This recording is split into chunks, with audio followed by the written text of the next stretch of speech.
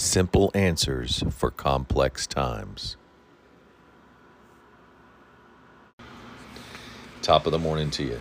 So Proverbs 2 inspires this poem. When things get hectic in the complexities of life, focus on the simpleness of Jesus amidst the strife. His message everlasting, it never does grow old. Even as lawlessness increases and the love of many will grow cold.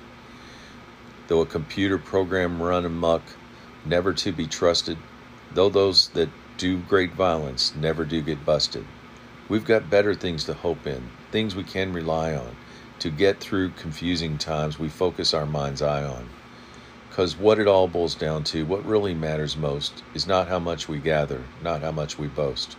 To know wisdom and instruction, to perceive with understanding, breaks complex things apart, making life less demanding. So incline your ear to wisdom and apply your heart thereto. Happy is the one who finds it in God's word that is true. For the scriptures, not the media, is where your answers lie.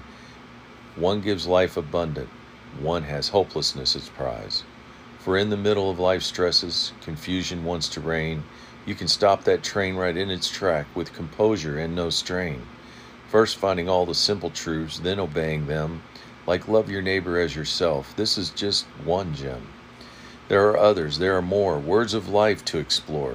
Like hunting treasure buried deep, awaiting your notice to take a leap.